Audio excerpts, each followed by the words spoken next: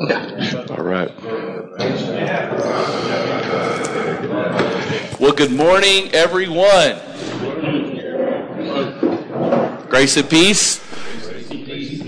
Things good? Good to see y'all. Everything, burritos, coffee okay? All right. Excellent. Well, it's great to see y'all this morning. Looking forward to our time together. Going to do something a little different to get us started this morning. So I want you to fill in the blank. This is a quote from Jesus. Jesus says, "You are the blank of the world." Problem. What? Problem. If you haven't noticed, Kurt's got this little cynical edge to him. Yeah, we all. I mean, most of us in the room, you got it just like that. You are the light of the world. So before you got here this morning, did you consider that? Like, we talk about that, about us being the light, and there's just, like, it's, how often is it that, like, at the forefront of who we are every day, right? Well, Jesus also said about himself, "I am the light of the world." And there's this movement from Jesus being the light to shining upon us, and then us reflecting that light back out into the world. So here's the question I want you to ponder for today and moving out into our day. Like, do you feel worthy to receive the light of Jesus? And who do you feel is worthy to receive your light? I normally read from the Psalms, but today, given what we're going to be looking at in Mark, I want to read from Isaiah chapter 60.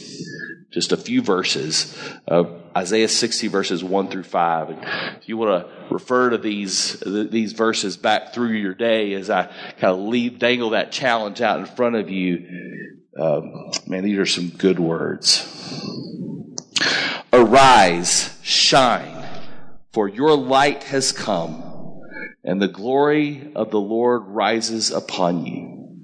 See, darkness covers the earth, and thick darkness is over the peoples. But the Lord rises upon you, and his glory appears over you. Nations will come to your light, and kings to the brightness of your dawn. Lift up your eyes and look about you. All assemble and come to you. Your sons come from afar, and your daughters are carried on the hip. Then you will look and be radiant. Your heart will throb and swell with joy. So God, we are grateful for the morning, for the time that we as brothers can come together around these tables and around your word. And that we pray that as we open up your word together, or that light will shine into our souls, or that there will be something that will shift a little bit in us today, so that as we leave, that we will be better prepared to let your light shine through us. In Jesus' name. And everyone said, Amen. Well, we are in Mark chapter 2. We'll pick up in verse 13. It's going well for Jesus. Despite an initial hard time in Nazareth, he has attracted huge crowds in Galilee, in the North Shore, north of the Sea of Galilee, Capernaum, Bethsaida, Magdala. He really can hardly function because there's so many people that are coming to see him. Part of that's miracles, part of that's the way he's teaching. Last week we saw he's attracted the attention now of other rabbis, and they're quizzing him, they're trying to figure him out. He is having an interesting time with them. He's not shying away from identifying himself as not just any rabbi, but he is definitely the Messiah. He's the Son of Man. If you remember, we talked about that he really is God. And so it's going well, but you can see the fissures developing of what's going to happen. And then, just when we think we know the pattern of Jesus, he will completely and utterly shock people by his next act. And I want you to sort of see the insight here into Jesus' character and why he does this. But 13, then Jesus went out to the lake shore again and taught the crowds that gathered around him.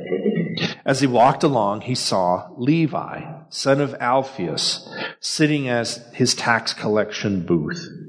"Come, be my disciple," Jesus said to him. So Levi got up and followed him. That night, Levi invited Jesus and his disciples to be his dinner guests, along with his fellow tax collectors and many other notorious sinners. There were many people of this kind among the crowds that followed Jesus. But when some of the teachers of religious law, who were Pharisees, saw him eating with people like that, they said to his disciples, "Why does he eat with such scum?" When Jesus heard this, he told them, "Healthy people don't need a doctor. Sick people do. I've come to call sinners, not just those who think they're already good enough." So a lot of things we have to look at today. I'm going to try something deep dive, and you can tell me if it's good or bad. But my passion is to, as much as we can, really understand the way this was given to us in terms of language and culture and history. So there is an element of language here that's going on that sometimes we miss. I don't know how to say this quickly. There's a linguistic concept in Semitic languages called composite duality. And what you do is you take the two extremes, the two poles of something, and you describe those, and it's a way of reflecting everything in the middle. Let me try to explain that easier. So we say, ladies and gentlemen, boys and girls.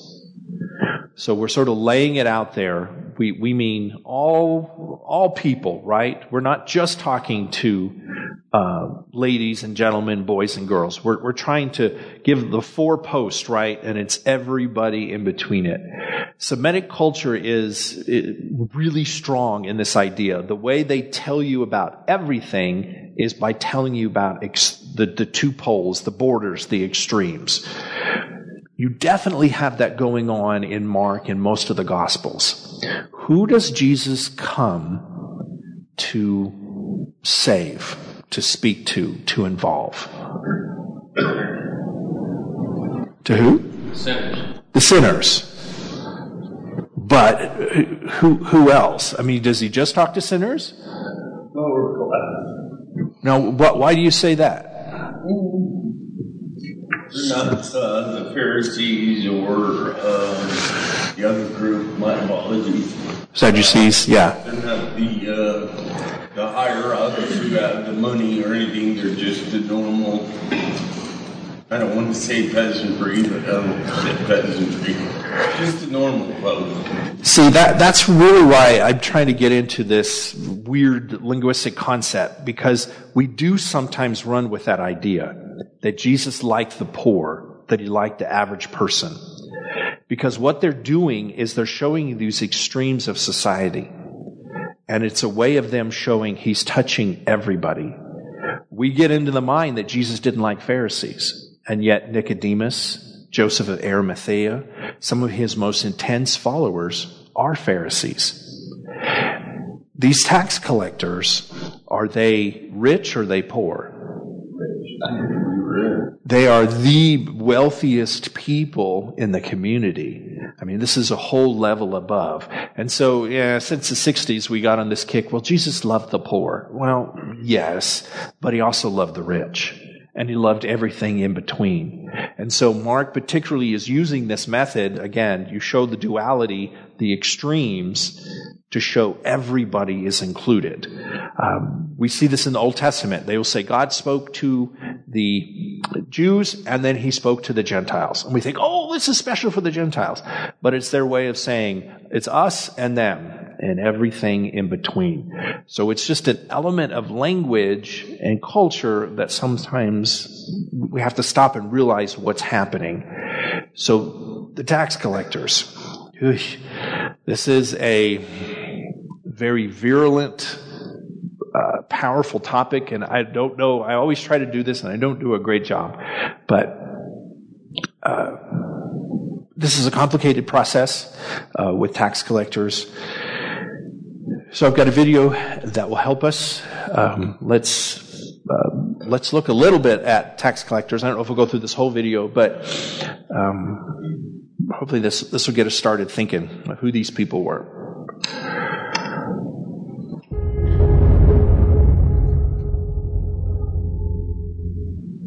Welcome to How They Did It, a show where we take a look at the daily lives of our ancestors. It's often been said that nothing in this world is certain but death and taxes. This has been true for countless generations since the dawn of our earliest civilizations. Today we'll examine the experiences of taxpayers and collectors in the Roman world.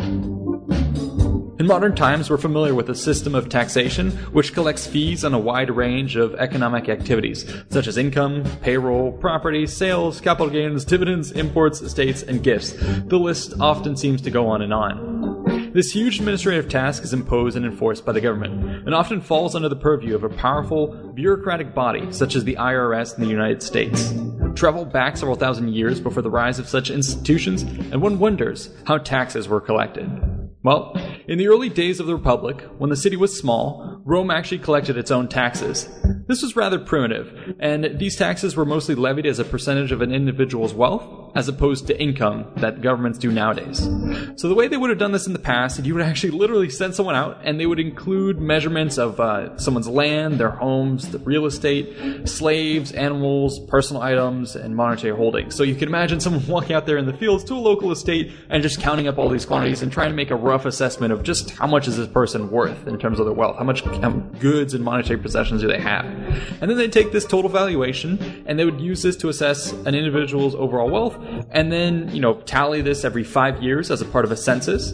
And then this data would then in turn be used to put someone into a certain property class. And this was actually built into the way Romans actually configured their military obligations, with the wealthiest being expected to supply, more equipment and armor and be in a certain class of the military system, whereas, the more impoverished folks would probably have less stuff to their name. And you have this superimposed with, wealth class and then also age groups, and that's eventually what forms kind of the basis of the development of the Roman legions. But anyways, that's an aside.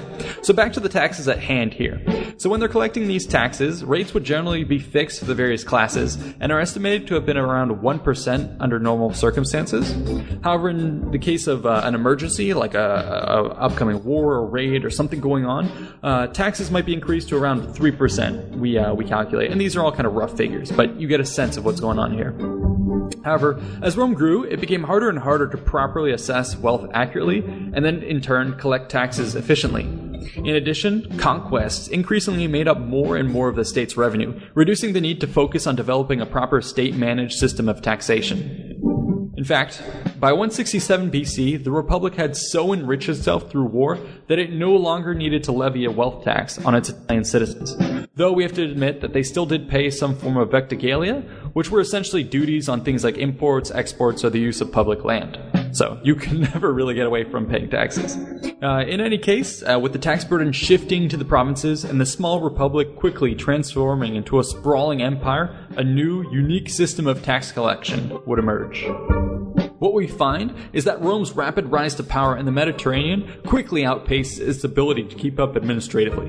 When new provinces were added, their governance was usually granted to a consul or proconsul and their associated staff, which numbered no more than a dozen or maybe a couple dozen. Though such rule was theoretically unlimited, in reality and in all practicality, this small group of Roman officials had to rely quite heavily on local administrative institutions for support. When it came to collecting taxes, they also sought outside help. What developed was a system of tax farming, whereby the Roman government privatized its tax collection. The system worked as follows. First, Roman officials would estimate the approximate tax to be extracted from a region. Next, they would host an auction to give away the rights to collect this money on their behalf.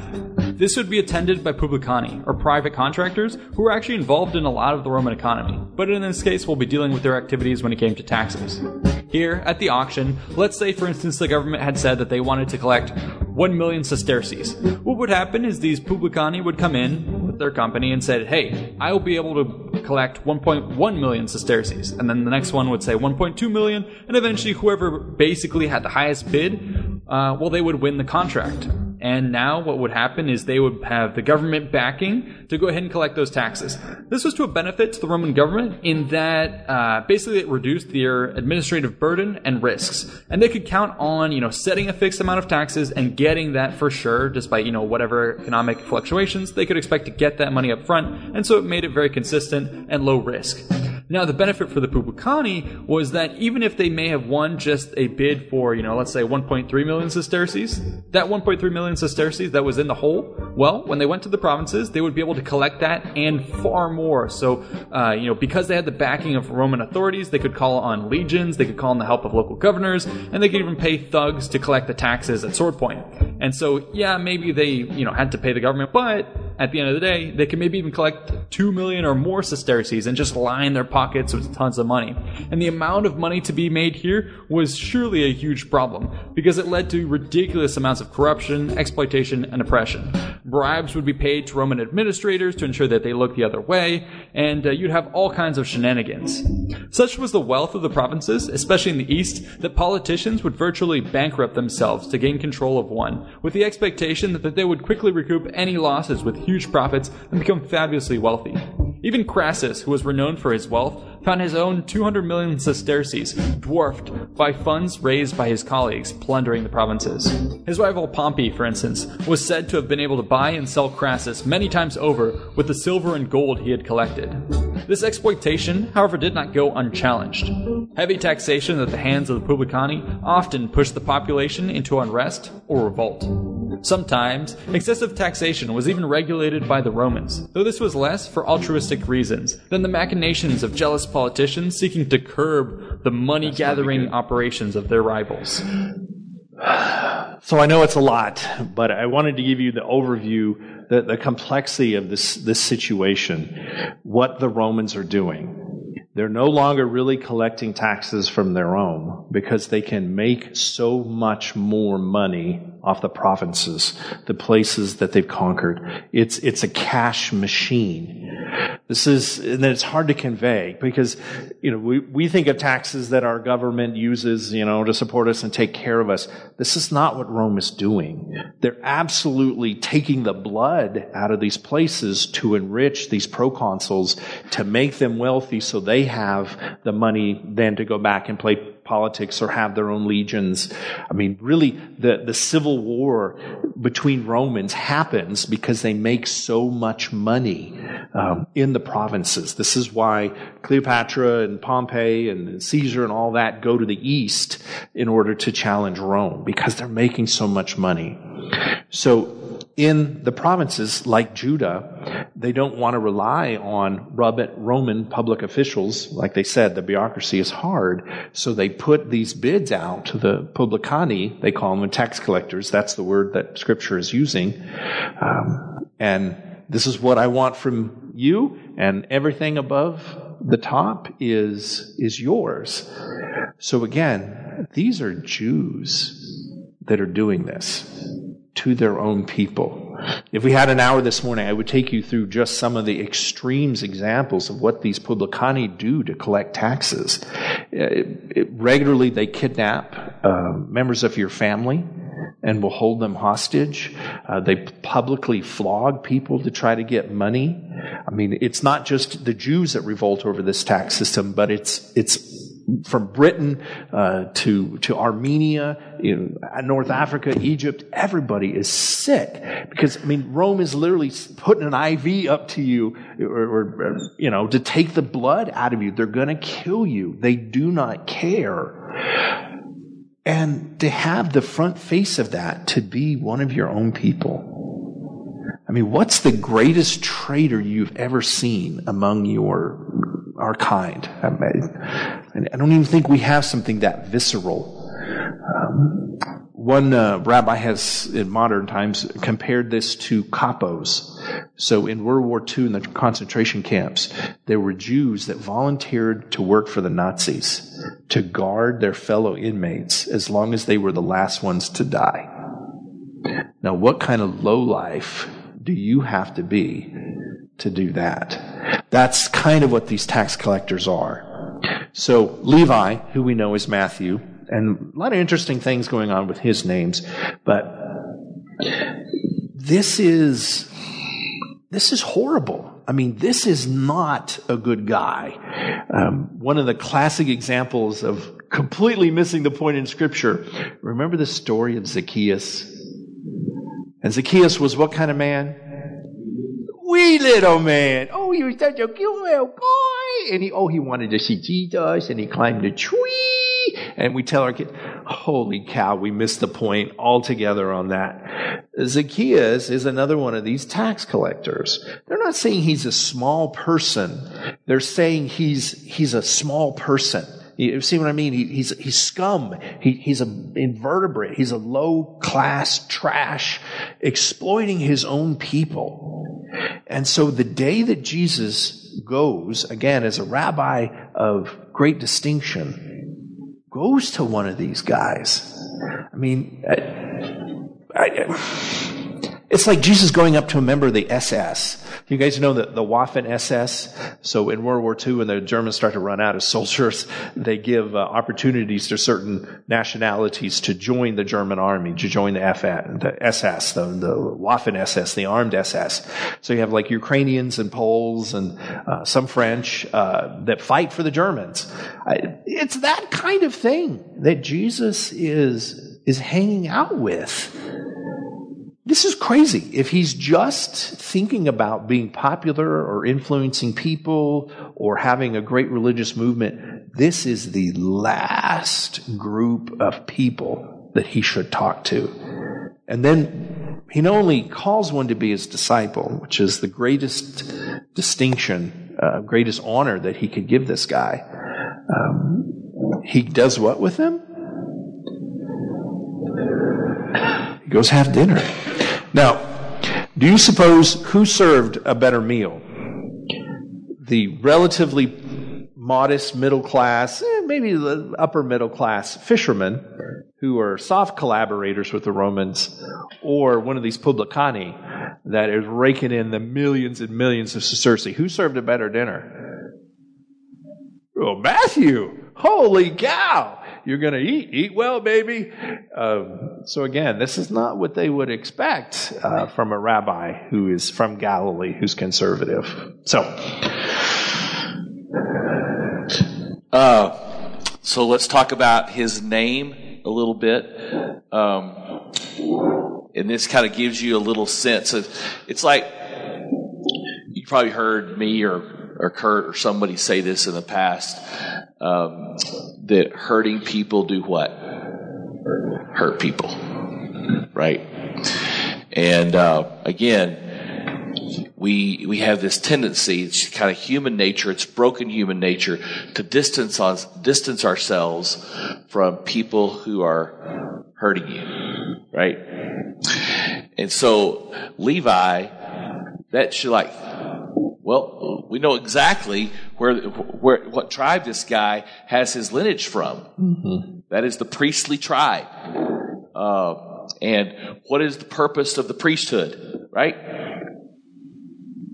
Sorry, guys. Come on. What's the purpose of the priesthood? What are the two words that priests do? That's right. Very good. Avad and Shamar. And so not only does this certain tribe, the Levites, the priests, do they lead the charge for Israel to serve and protect on behalf of Yahweh, but the whole nation. So they're like the ones that are to, this is my favorite phrase, to stand in the gap between God and the nation. Between God and people, they are to stand in the gap and mediate the presence of God to the people. That's what priests and Levites do. And what is he doing? the exact opposite. Kurt and I were preparing for this yesterday. It's like, Kurt said it well, it's like he's mediating the presence of Rome to his own people, right? What led this guy to do that? And here's the, interrupt real quick, here's the ultimate irony. I think the reason they're using Levi here instead of Matthew, what he's normally known as, is that in the original system that God put together, the Levite priests collected the taxes for the temple. So the tithe was paid to the Levite that would travel around. So in a sense, Matthew is still a Levite, right? But he's not collecting for God. He's collecting for Rome. No, that's exactly right. That's where the word levy comes from. You could be right. You could be right. Brent, my granddad's name was Levi, but it was spelled Levy. And he hated it when people called him Levy. Hated it. Because, of course, he hated paying his taxes, too, for sure. But anyway, and so hurting people do hurtful things. Something has to give for a Jewish person to collaborate with the Romans on this level. Peter, James, and John, and Andrew, they were collaborating with the Romans on one level, for sure. But this is a whole new game that, in essence, the leaders of Israel would have seen these tax collectors as one of the main reasons why Israel was in the situation that they were in. That they were the ones that were causing the problems that were, in essence, enabling Rome to do what Romans did. Enabling it.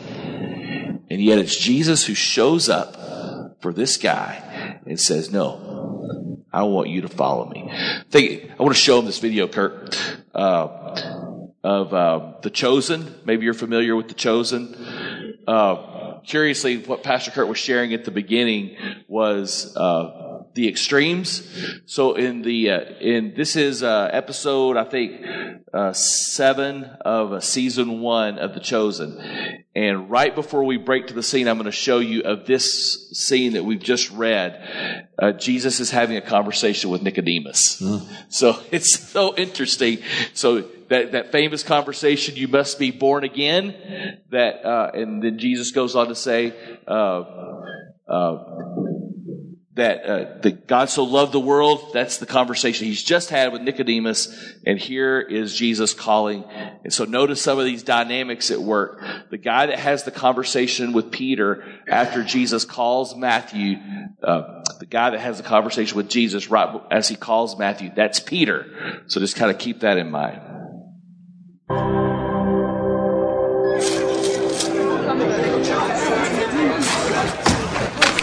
You see the Parthian foot races last night? Darius ran like a gazelle. Jews don't go to foot races. Your old friend Simon himself used to run the wagering tables. We're not friends. Next. Okay, fine. So you did not go to the races? You stay home? I went to see my mother. That would put me out, too. She asked when you're going to give her grandchildren? She didn't ask. I thought your parents don't speak to you. I had questions I couldn't ask anyone else. The mother of a son with talent like yours should be proud. She's ashamed that I could use a talent that God gave me against God. Next. You're good at something. You found a way to make a living doing it. It's that simple. Must be nice to live in a world so simply ordered. We live in the same world, Matthew. Next. Besides, what else are you going to do with a mind like yours?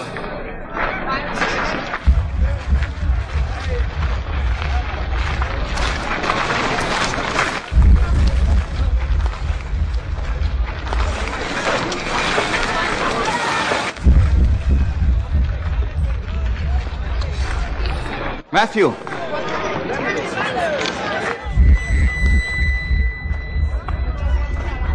Matthew, son of Alphaeus.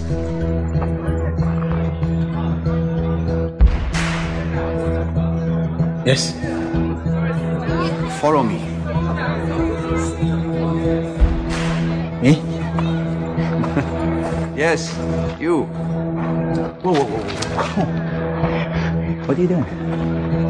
You want me to join you? Keep moving, street preacher. Do you have any idea what this guy's done? Do you even know him?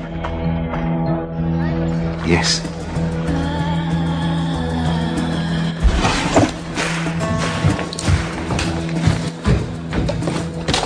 Listen, I said to... What are you doing? Where do you think you're going? Guys, let me go.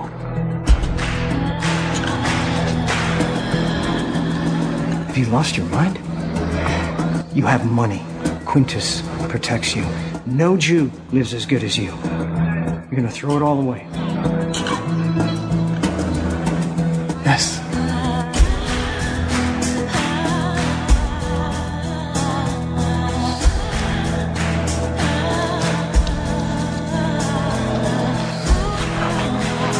I don't get it. You didn't get it when I chose you either. But this is different. I'm not a tax collector. Get used to different.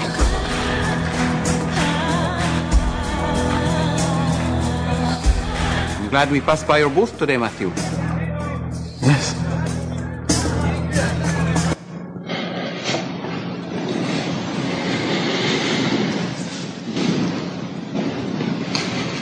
I love that line.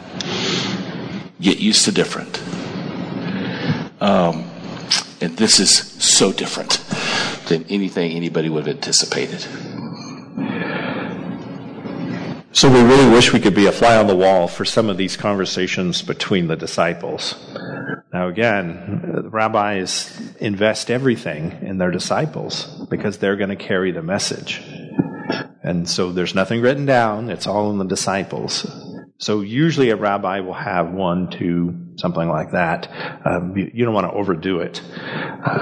But Jesus has got 12. And remember the poles, the extremes. So Jesus does this. So this tax collector's in it. And then we've got sort of the guys in between. And then Jesus will call Simon the Zealot, who is a terrorist. Judas, who is a hardcore terrorist. Maybe Simon is more of a freedom fighter, and Judas is an assassin. So how did that work? I mean, on a normal day, Judas and Simon were killing Matthews, especially the Scari that Judas belonged to. They were renowned for assassinating their own people that had betrayed them, particularly tax collectors. Do you see what I mean? That Jesus did this composite duality, that he's taking segments from all parts of society, rich, poor, resisting Rome, accepting Rome, learned, unlearned. He wants all people in order to be saved. And he drops the bomb. We don't want to walk away and miss it. Why does he do this? Because he's a doctor, and we are sinners. And Matthew needs God. Peter, Andrew, the fishermen need God. The terrorists need God. The Pharisees need God. The Sadducees need God. The Herodians need God. The Gentiles need God. We all do. God gives this opportunity, this call to all people. Remember, Mark is trying to show us this is the fulfillment of the Besorah, that God calls to his mountain, to the presence of the Messiah, the world. He calls the Jew and he calls the Gentiles. It's all those that choose to follow. When Jesus said here, come with me, the way it's put in the Old Testament is that you walk with God, that you walk with the Messiah. That means that you're following him, you're accepting the teachings, you're doing what life is supposed to do. So it is a huge honor. I love the video because, if a rabbi with Shimcha said, come, that was it. I mean, forget the money and the wealth. And what did Jesus see in Matthew? That, I can turn down the millions and millions of dollars. I can face the scorn of my own people without Roman protection for the chance to follow Jesus. Whew. if Matthew can be saved, there is plenty of room for all people, and we've got to keep that in mind. As scummy, as nasty as they are, if they change. Now, Jesus didn't run around and say, "Hey, those tax collectors, they're good people. We really all should be tax collectors." He doesn't do that, does he? He picks someone out of that's willing to change. At the end, the disciples work because they have Jesus in common, and that makes it stronger than what's different about them. And there's a lot that's different about them. And so that, I think, has been the power of Christianity. Not to be a movement of the poor, or not to be a movement of the rich, or not a movement of the educated or the movement of the uneducated, but all of it. What we have in common with Jesus is greater than what makes us different. I wish our country could get back to that as we struggle with things. But what are your questions?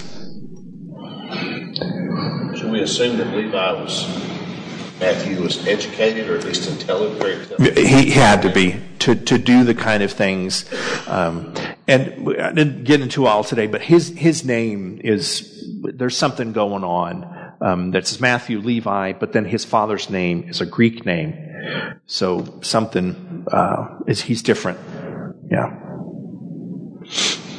But obviously, what does he record for us? What does he end up doing? Yeah, the first gospel, Matthew. So the guy was faithful. Yeah.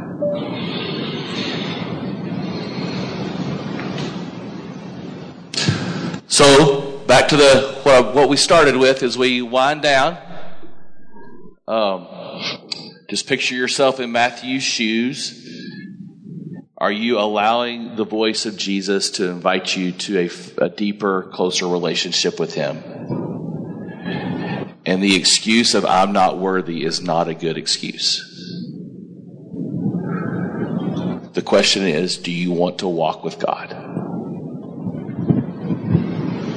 Do you want to continue in your growth, in your path that God has for you, and abandoning, like the video so acutely showed, abandoning your own way for the sake of the kingdom? And part of that is then a willingness to grow in our capacity to meet people where they are, no matter where they are. And with our life, with the way that we welcome them and encourage them and speak to them and just are hospitable towards them, to invite them on this journey with us. That's what Jesus is after. And brothers and sisters, it's what we're made for. We're not made for going at it on our own. We're not made for just building up our own lives. We are made to avad and shamar, to serve and to protect, and to invite people on this journey.